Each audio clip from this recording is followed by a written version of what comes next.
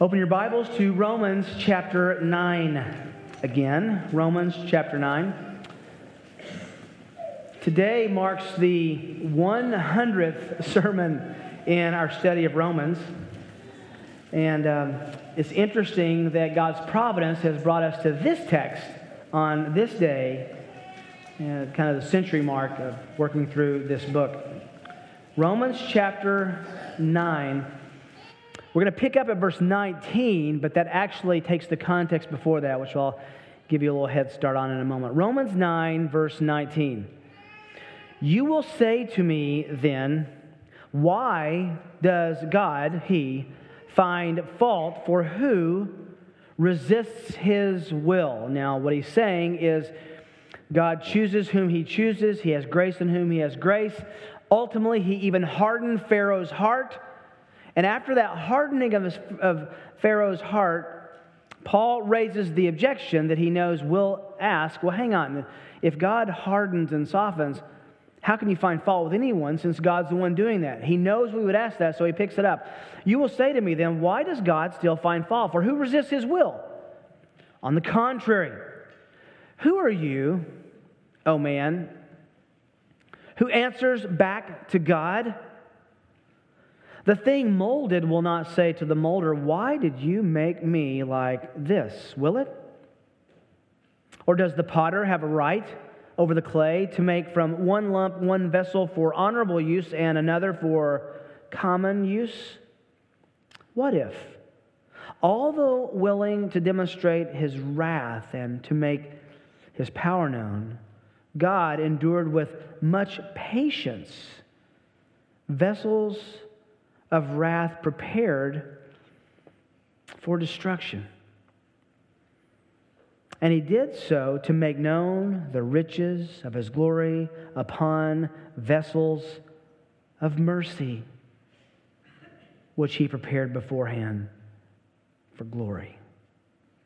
Even us, whom He called not from among Jews only, but also from among Gentiles, as He says also in Hosea, I will call those who were not my people, and her who was not beloved, beloved. And it shall be that in the place where it was said to them, you are not my people, there they shall be called sons of the living God. Isaiah cries out concerning Israel, though the number of the sons of Israel be like the sand of the sea, is the remnant that will be saved, for the Lord will execute His word on the earth thoroughly and quickly.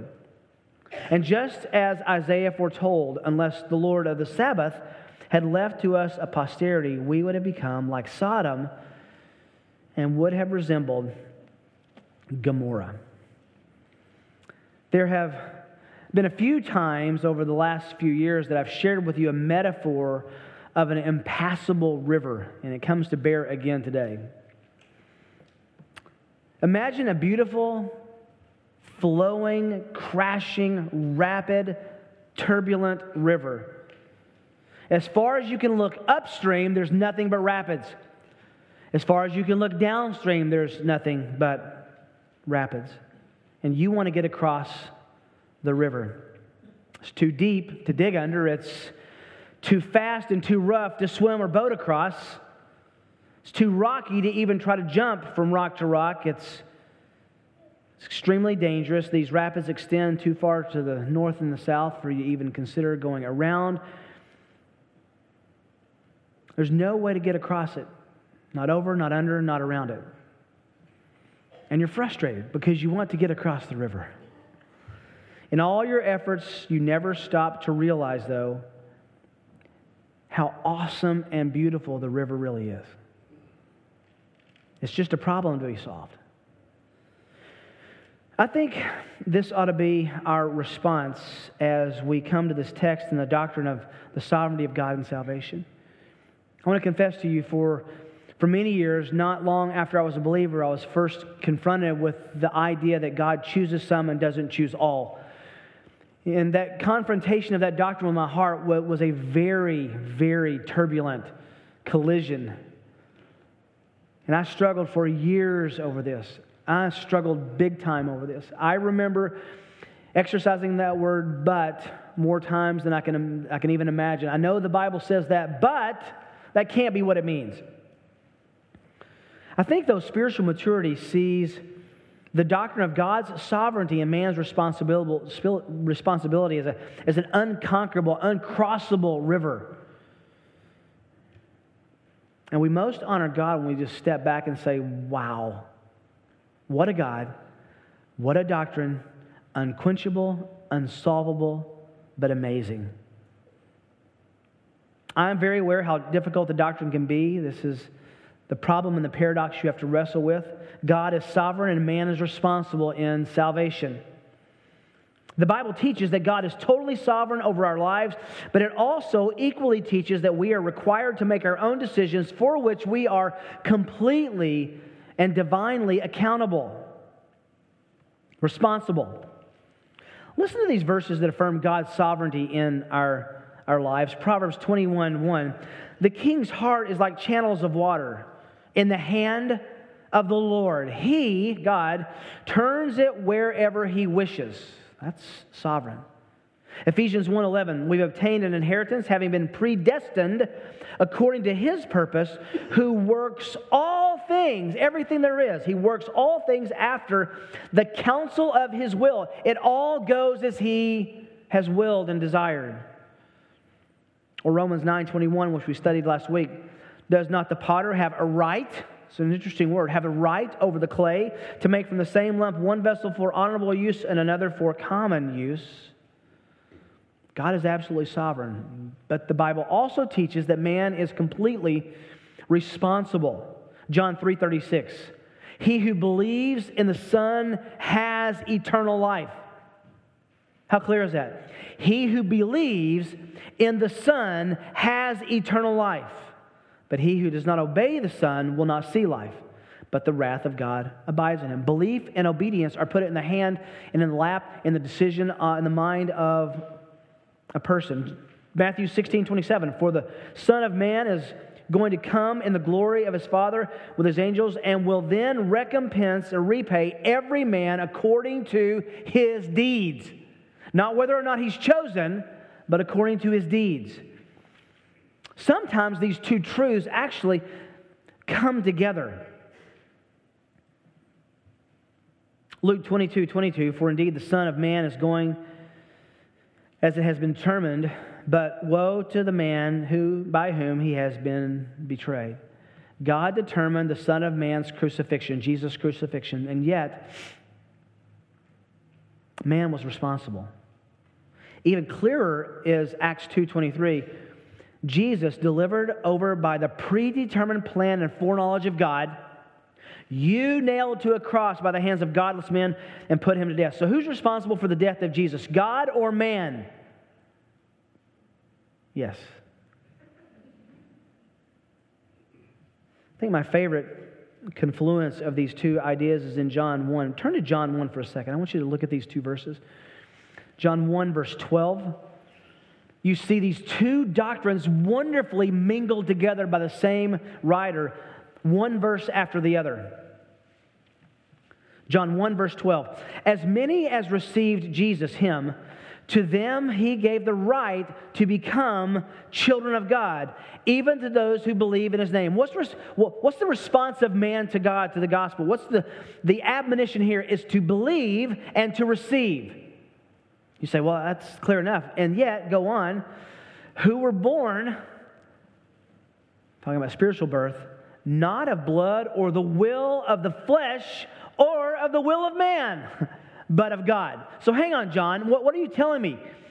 Is man's salvation up to him receiving and believing, or is it up to the absolute will of God? And John says, I just said both. Turn over to John chapter 6. We just read a few of these verses in our scripture reading this morning. This is a critical place in God's Word to really camp out and stake some ground in understanding this issue. Number one, because it's the words of Jesus. The words of Jesus are no more canonized and no more inspired than the words of any other biblical writer. But I think this is amazing to see how He says these two truths almost back to back. Watch this. You tell me after we read these, is it man's responsibility or God's sovereignty by which a man comes to salvation in Christ? Verse 29, John 6:29. Jesus answered and said to them, "This is the work of God." What's the work of God? That you believe in whom He has sent. In the same verse, you believe to be saved. Why do you believe? Because it's the work of God that you do so. Look at verse 35. Jesus said to them, "I am the bread of life. He who comes to me will not hunger, and he who believes in me will never thirst." He doesn't say, if you're chosen. He just says, come, believe. It's an open invitation. Verse 37. All that the Father gives me will come to me, and the one who comes to me I will certainly not cast out. There's so much in verse 37. You understand that the church is a loved gift from the Father to the Son. It's incredible. And all that God will give the Son will come to Him. Predetermined. He's already fixed that in His mind. Look at verse 39. This is the will of Him who sent me, that all that He has given me, I lose nothing, but raise Him up on the last day. Verse 40. This is the will of my Father, that everyone who beholds the Son and, what's the word? Believes in Him will have eternal life. So you have the will of God and man's responsibility to believe right next to each other. Verse 44. No one can come to me unless the Father who sent me draws him, and I will raise him up on the last day. Why would anyone believe? Because the Father draws. Why would anyone be saved? Only because God gave that person to the Son. Verse 47. Truly, truly, I say to you, this is so clear. He who believes has eternal life. What do we tell someone as a response to the gospel? See if you're chosen. Know if you're elect. Do you know the secret predestination handshake? No, we say believe. He who believes will have eternal life. Verse 51. I am the living bread that came down out of heaven. If anyone, who?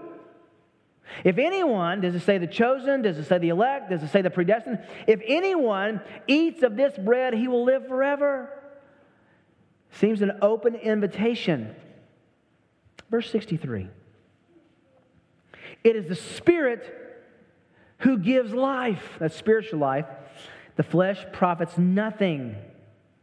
I've spoken to you, he says, these words. Verse 64. There are some of you who do not believe, for Jesus knew from the beginning who they were who did not believe, and also who it was who would betray him. That's Judas. Do you notice that Jesus knows who will not believe before they were ever born? Verse 65.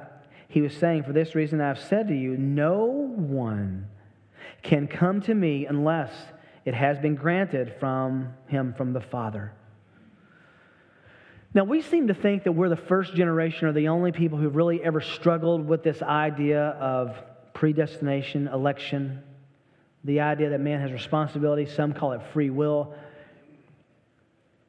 People sometimes come up against this doctrine and they're so uncomfortable with it they walk away. Look at verse 66.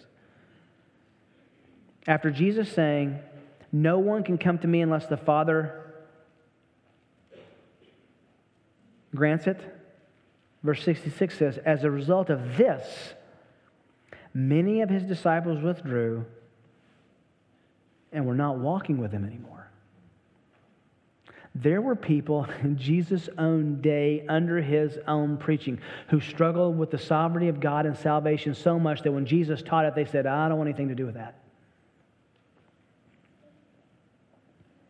If we're going to navigate God's Word, we have to embrace this concept of paradox. Two equally true things that come together in God's mind but don't in our own. Only God can harmonize what our minds see as contradictory. You understand that? Only God can harmonize what we think are contradictions. Logical incompatibilities to humans are not problematic to the divine mind. That's good news. So, believing in God, that He's sovereign in salvation, I think does something to people who believe that doctrine. It creates an unmeasured, unmatched humility because we understand. We just sang it a minute ago, but in Ephesians chapter 2, we literally just sang this verse 5 minutes ago. You know it very well. For by grace you've been saved, Ephesians 2:8. Ephesians 2:8, for by grace you've been saved through faith. It's not of yourselves, it's the gift of God, not as a result of anything you do, works, so that nobody can boast about this. Nobody can say, I'm saved because of me. It's so clear. Nobody can boast and say, well, I am my free will. I was so wise in choosing between God and the devil, between right and wrong, between good and evil. I chose that. And Paul says, no. It's the work of God. You can't boast that you made a good decision. So make no mistake, the determiner, focus, and hero of those who hold to free will is man. And the determiner, focus, and hero of those who hold to God's sovereignty is God. So we said it last week. Let me repeat it. I think that to deny God's sovereignty in salvation is not only to disregard the clear teaching of Scripture, it's an assault on its very character.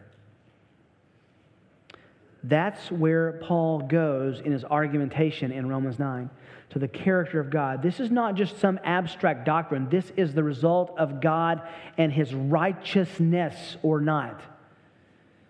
I told you last week, and do you remember? I said we're going to do an extensive review, and I told you we're going to do it again next week. Remember that? Okay, I just want you to know I'm not repeating it just to fill time. I also want to tell you that next week we're going to do the same thing. So you have to have this flow. You can't just drop in on this passage. So he begins the chapter with a passion for his brethren to be saved. He wants the Jews, his fellow Jewish friends and relatives and neighbors to be saved. He doesn't want them to be separate from Christ. That shows that he's not a hyper-Calvinist. He wants them to be saved. He doesn't say, I want them to be elect. Then he rehearses the blessing that the Jews had. They had the forefathers and the Scriptures. Ultimately, verse 5 says, the Christ came out of the line of Abraham. That sets up a question as to whether or not the Word of God has failed. Obviously, if God has promised that He's going to send a Messiah to a promised people, and the promise was not accepted by those to whom it was promised, you can ask the question, well, does God's Word fail? Is it legitimate to say that what God intends doesn't happen? So in verse 6, he says, it's not as though the Word of God has failed. And he says, because not all Israel was Israel. Not everyone who is a descendant of Abraham is truly a believer in Yahweh. Not only that, not all who are Jewish receive the Messiah, Jesus Christ. Then comes the evidence of the fulfillment of God's promises. And the evidence is interesting because it's not according to human wisdom. How do we know that? Because God did something that was entirely different than anything that happened in the ancient Near East in terms of inheriting promises and blessings. The inheritance and the blessing of a father always went to the firstborn. It's the law of the progenitor. He was the firstborn. He got the blessing. Who was the firstborn to Abraham? It was Ishmael. Under the cunning conniving of Sarah, who said, well, I'm too old to have a baby, so she went to her handmaiden Hagar and had Abraham lie with her, and they produced Ishmael, and God said, that's not the son of the promise. So the second born to Abraham was a man named Isaac. Isaac was the promised receiver of the inheritance. So it's different. God fulfilled His promises, but not like we would think. It went on. The next generation, He chose Jacob over Esau, the two twins, even though Esau was born first. He's born first, and Jacob comes out holding his heel. Remember that? The text tells us, though, that He made this choice of Jacob over Esau before they were born and before they had done good or evil, right or wrong. That's important. He made the choice to love Jacob and hate Esau before they had ever done anything. Why is that important? Because it wasn't based on their lives. If you study the life of Jacob, you'll understand that he was no saint. And Esau wasn't quite as evil as everyone makes him out to be. Look at when Jacob and Esau come together at the end. You expect Esau to take Jacob's life. And he's gracious. He's merciful. You say, well, what's the deal? God made that choice, the text says, before they were even born. Which raises the question in verse 14, well, is that fair? Is there no injustice with God? He says, may it never be. And then here's the great non-explanation. Why did he choose one over the other? Because I will have compassion on the one whom I'll have compassion, and I will be merciful to the one that I'll be merciful. That is not any explanation at all, except that it's rooted in the character of God as the chooser. He then quotes Exodus 33:19. Then in verses 17 and 18, he brings up the mysterious work of God in the life of Pharaoh. He hardened Pharaoh's heart. It's almost like you feel the nails on the chalkboard. He's saying, I loved one, I hated the other. And you're going, ooh, that's hard to take. He says, I also hardened Pharaoh's heart. Really? Then how could Pharaoh be responsible? Why is it his fault if you hardened his heart? I'm glad you asked that because Paul knew you would in verse 19. You will say then, why does God still find fault with Pharaoh or Ishmael or Esau if he's sovereign? Then he says, who can resist his will? You think Paul taught the sovereignty of God in a person's life? And you can't resist it. So that brings us to Paul's defense of God's character as he's looking at this. And that's the way we've outlined this. 3 attributes of God that defend His sovereignty in salvation. 3 attributes of God, His character, that defend His sovereignty in salvation. He begins in verses 19 to 21. This is review. We did this last week, this first point. We're only going to do the second one this week. God's righteous right. God's righteous right. You will say then, why does He find fault? Verse 19, who resists His will? The question is, if God both hardens and softens the heart, how can anyone be found faulty or guilty? Now remember, when we went back and looked at all those places where God hardened Pharaoh's heart, we also see equally that He hardened His own heart. And let's just say it this way too, He was born with a hard heart, just as you and I are. Which leads to an illustration that Paul reaches for. And he goes back to the book of Isaiah, Isaiah 64, specifically to grab this illustration of the potter and the clay. On the contrary, who are you who answers back to God? Again, not an answer, but a stinging rebuke. The thing molded, imagine a potter with a wheel and clay. The thing molded, the vase, the cup, will not say to the molder, why did you make me like this, will it? Who's in charge of how the clay turns out? The potter is. And he has the divine right, God does, to make some of these clay pots for honor or salvation and some for dishonor or for destruction.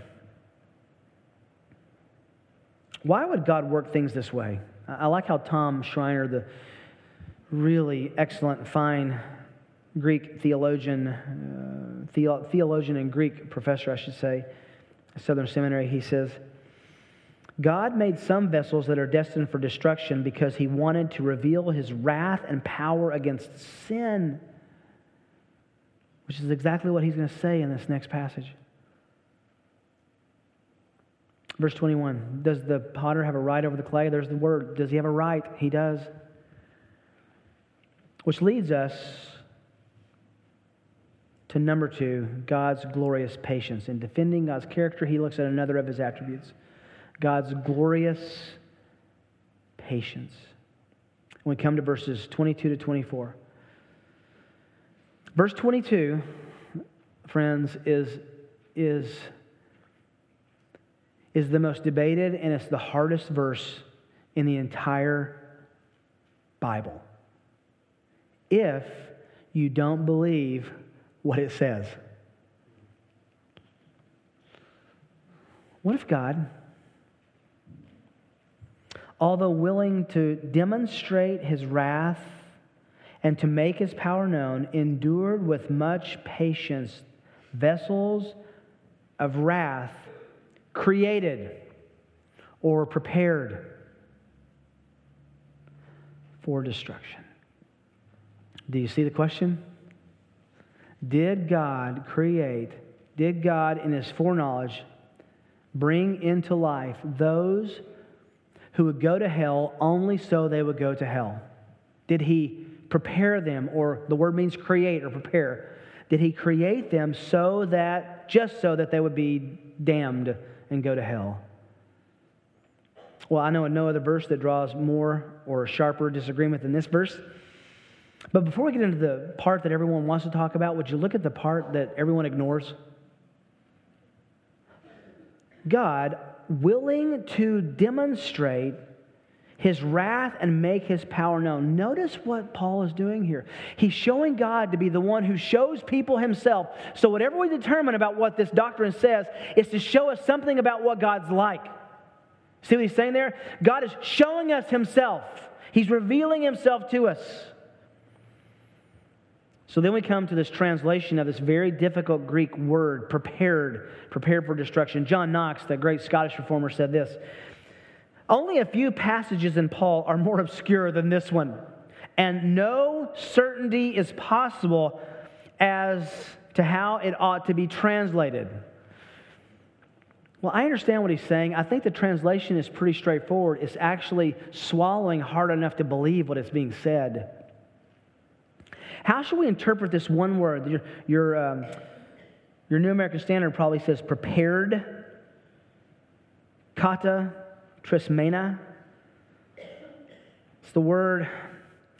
Well, I got to take you to Greek class for a second because it might not make a lot of sense at first. In Greek, we have voices, certain voices grammatically that we don't have in English. In this voice, it's how you say something with a verb,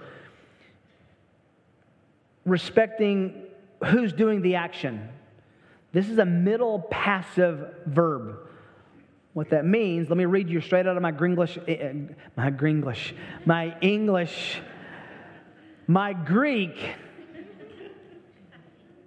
grammar. That's what I'm trying to say. Greek grammar.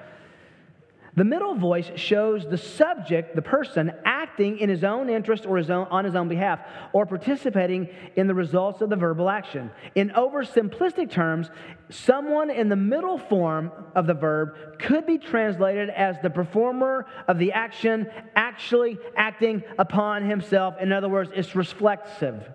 You say, what do you mean reflexive? Some people take this middle voice and they translate this like this: vessels that were prepared by themselves for destruction. Now, theologically, that's true. No problem that's the case. I just don't think that's exactly what this is saying, and I think it puts too much stress on this Greek obscure middle voice. The middle voice is not used very often at all. It's very rare in the Greek New Testament. Here's the question I have.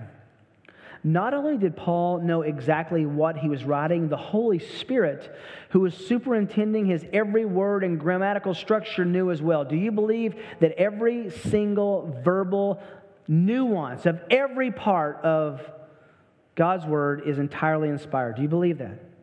If so, it has implications on what's going on here.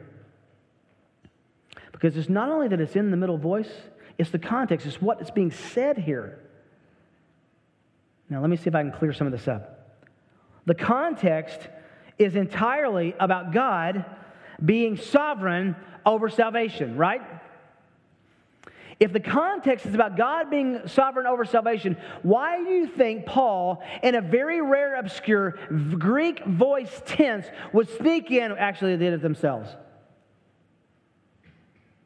Does that make, because he's going to go on after this and go on with the sovereignty of God. Is this just like his subtle footnote to try to get it around the Holy Spirit's clarity? I don't think so.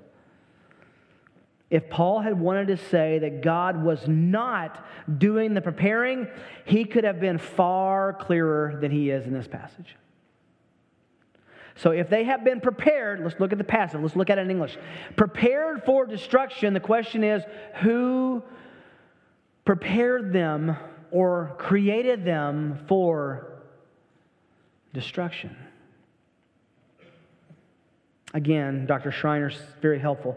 The word denotes a preparation by God, a divine passive, for destruction rather than self-preparation.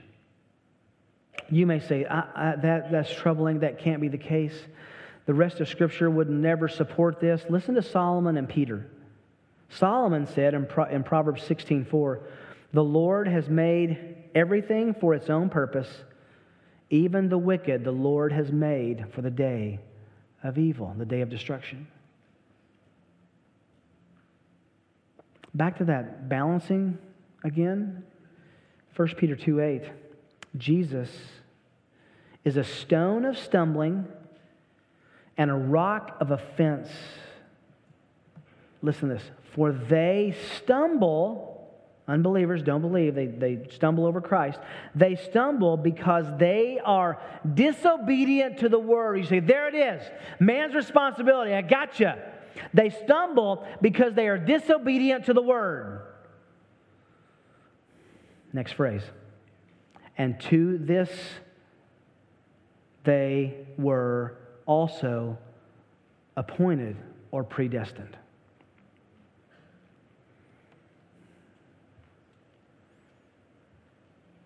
You say, but I thought Peter said God is not willing that any would perish, but all would come to repentance. He did. And Paul says there's some made for destruction and some made for mercy. He did. And I came to church so you could tell me how those work out together. I can't.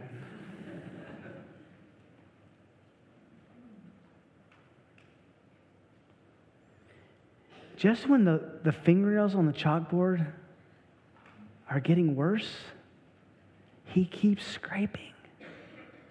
Verse 23. He actually created these vessels for destruction to make known the riches of His glory upon the saved, upon the vessels of mercy. Here's our same word, which He predestined or prepared or created beforehand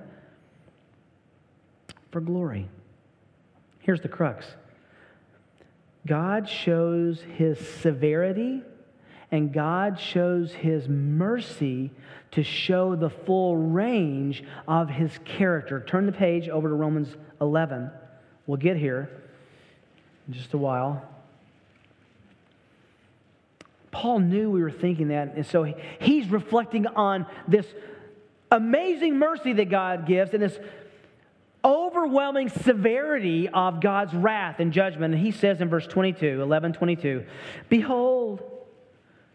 Behold then the kindness and the severity of God to those who fell, severity, but to you, God's kindness.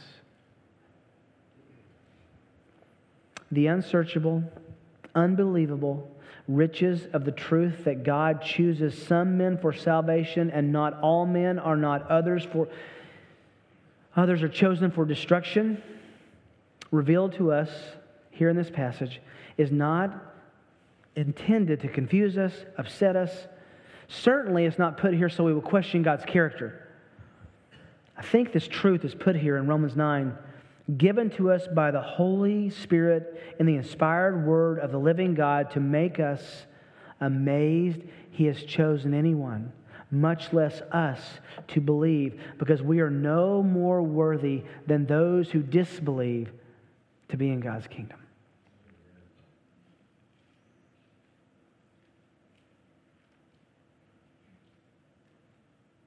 So what's the question? Am I chosen? No. Do I believe? There was a man I sat with at Starbucks for 3 hours. It was in Santa Clarita, just down by your guy's house. And he told me for 3 hours how he was convinced and sure that he wasn't elect. He was just so traumatized. I don't think I'm elect. I don't think I'm chosen. And I said, how would you know that? He says, just because I don't know. How would I know? I said, believe. I do believe, but I just don't know. That's all I got. Believe.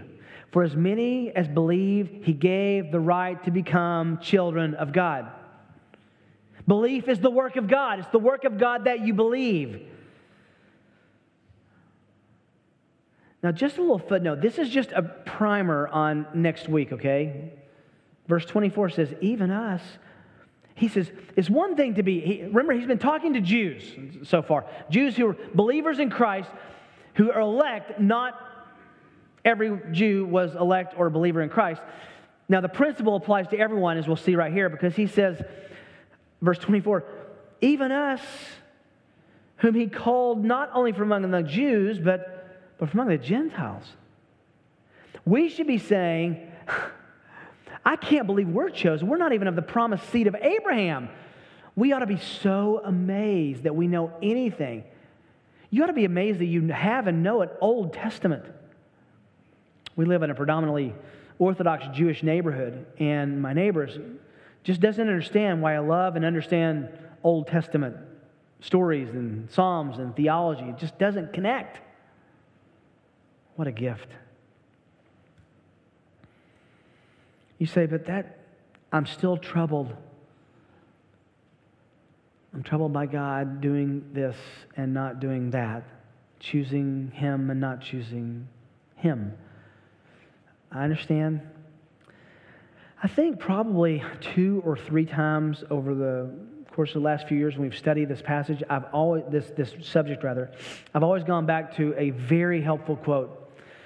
You likely hear it again, so you can be ready for it. But it's so helpful. It's in his little booklet, What Difference Does It Make, by Mark Webb. And he tells of the story. He was an instructor in a class. And the story is remarkable. Listen to this lady who's confronting him and listen to his response. Webb says, after giving a brief survey of these doctrines of sovereign grace, God's election and predestination, I asked for questions from the class. One lady in particular was quite troubled. She said, this is the most awful thing I've ever heard. You make it sound as if God is intentionally turning away men and women who would be saved, receiving only the elect. I answered her in this vein. You misunderstand the situation. You are visualizing that God is standing at the door of heaven and men and women are thronging, they're crowding to get in the door, and God is saying to various ones, yes, you come, but not you, and you, but not you, etc. Webb writes, the situation is hardly this. Rather, God stands at the door of heaven with His arms outstretched, inviting all to come. Yet, all men without exception are running in the opposite direction towards hell as hard as they can go. So God, in election, graciously reaches out and stops this one and that one and this one over here and that one over there and effectually draws them to Himself by changing their hearts, making them willing to come. Election keeps no one out of heaven who would otherwise have been there, but it keeps a whole multitude of sinners out of hell who would otherwise have been there. Were it not for election, heaven would be an empty place, and hell would be bursting at the seams. That kind of response, grounded as I believe it is in scriptural truth, does put a different complexion on things, does it not? If you perish in hell, Webb writes, if you perish in hell, blame yourself, as it is entirely your fault. But if you should make it to heaven, credit God, for it's entirely His work. To Him alone belongs all praise and glory, for salvation is all of grace from start to finish. How do you respond to this? How do you respond? Paul understands the tension. He understands our tension. So he offers us an example of the two responses in the passage. Look at verse 19 and 20. It's to question God and His character. How can you find fault? You question God, you push back on God, you ask God the questions that He must answer for our feeble minds. But look at verse 23. Here's the other response. This is the intention. God did all of this. Why did He do all this? He did all of it to make known the riches of His glory upon vessels of mercy, which He prepared beforehand for glory. That's it. If you're a vessel of mercy, you understand all this, not to question God, but to praise God, to be awed by God, to step back and look at the river and say, I'm not going to try to cross it. It's too difficult, but I am going to appreciate and understand its beauty. In Ephesians, Paul calls this doctrine the mystery of His will. He didn't say the surefire answer that will solve every human curiosity dimension of His will. Paul says it's a mystery. After talking about this issue for 3 chapters,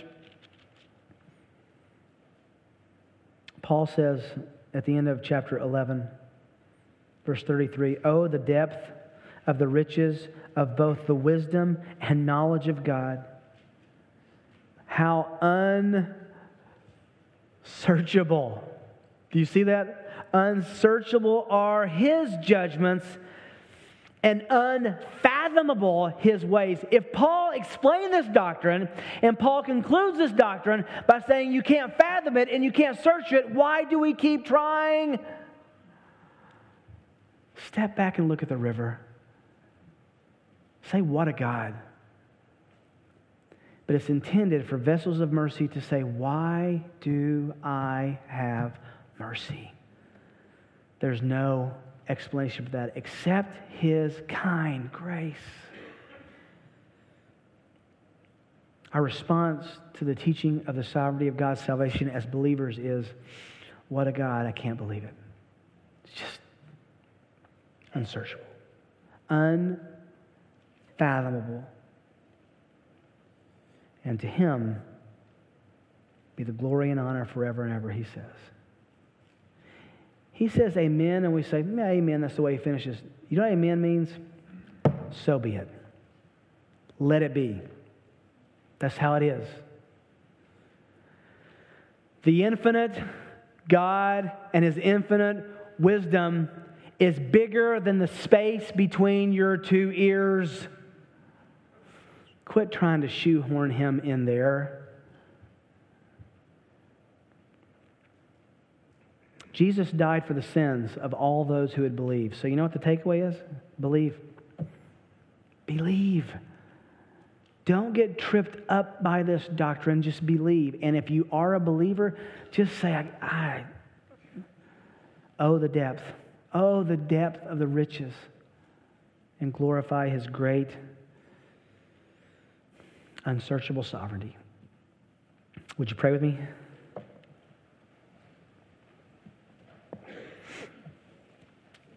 Our prayer room is going to be open to my right in a moment, and we'd love to talk with you. Jim and Teresa Mitchell will be over there. I understand that these are hard truths. Paul understood that these are hard truths. Even Paul said it's unsearchable, it's unfathomable. God's mind is so much bigger than ours. Let's submit to it. Father, you've encouraged all to come to you. You've called all to come to as many as believe. You would call the children belong to you. Please, by the exercise of your grace, arrest hearts to look to Jesus, the author and perfecter of faith, to look to Him as the Savior and sole source of salvation, to look to Him as as the one who can fix their souls when their lives are so broken. Give us an acceptance of the mystery of your will. Because of the work of Jesus in our hearts, we pray. Amen.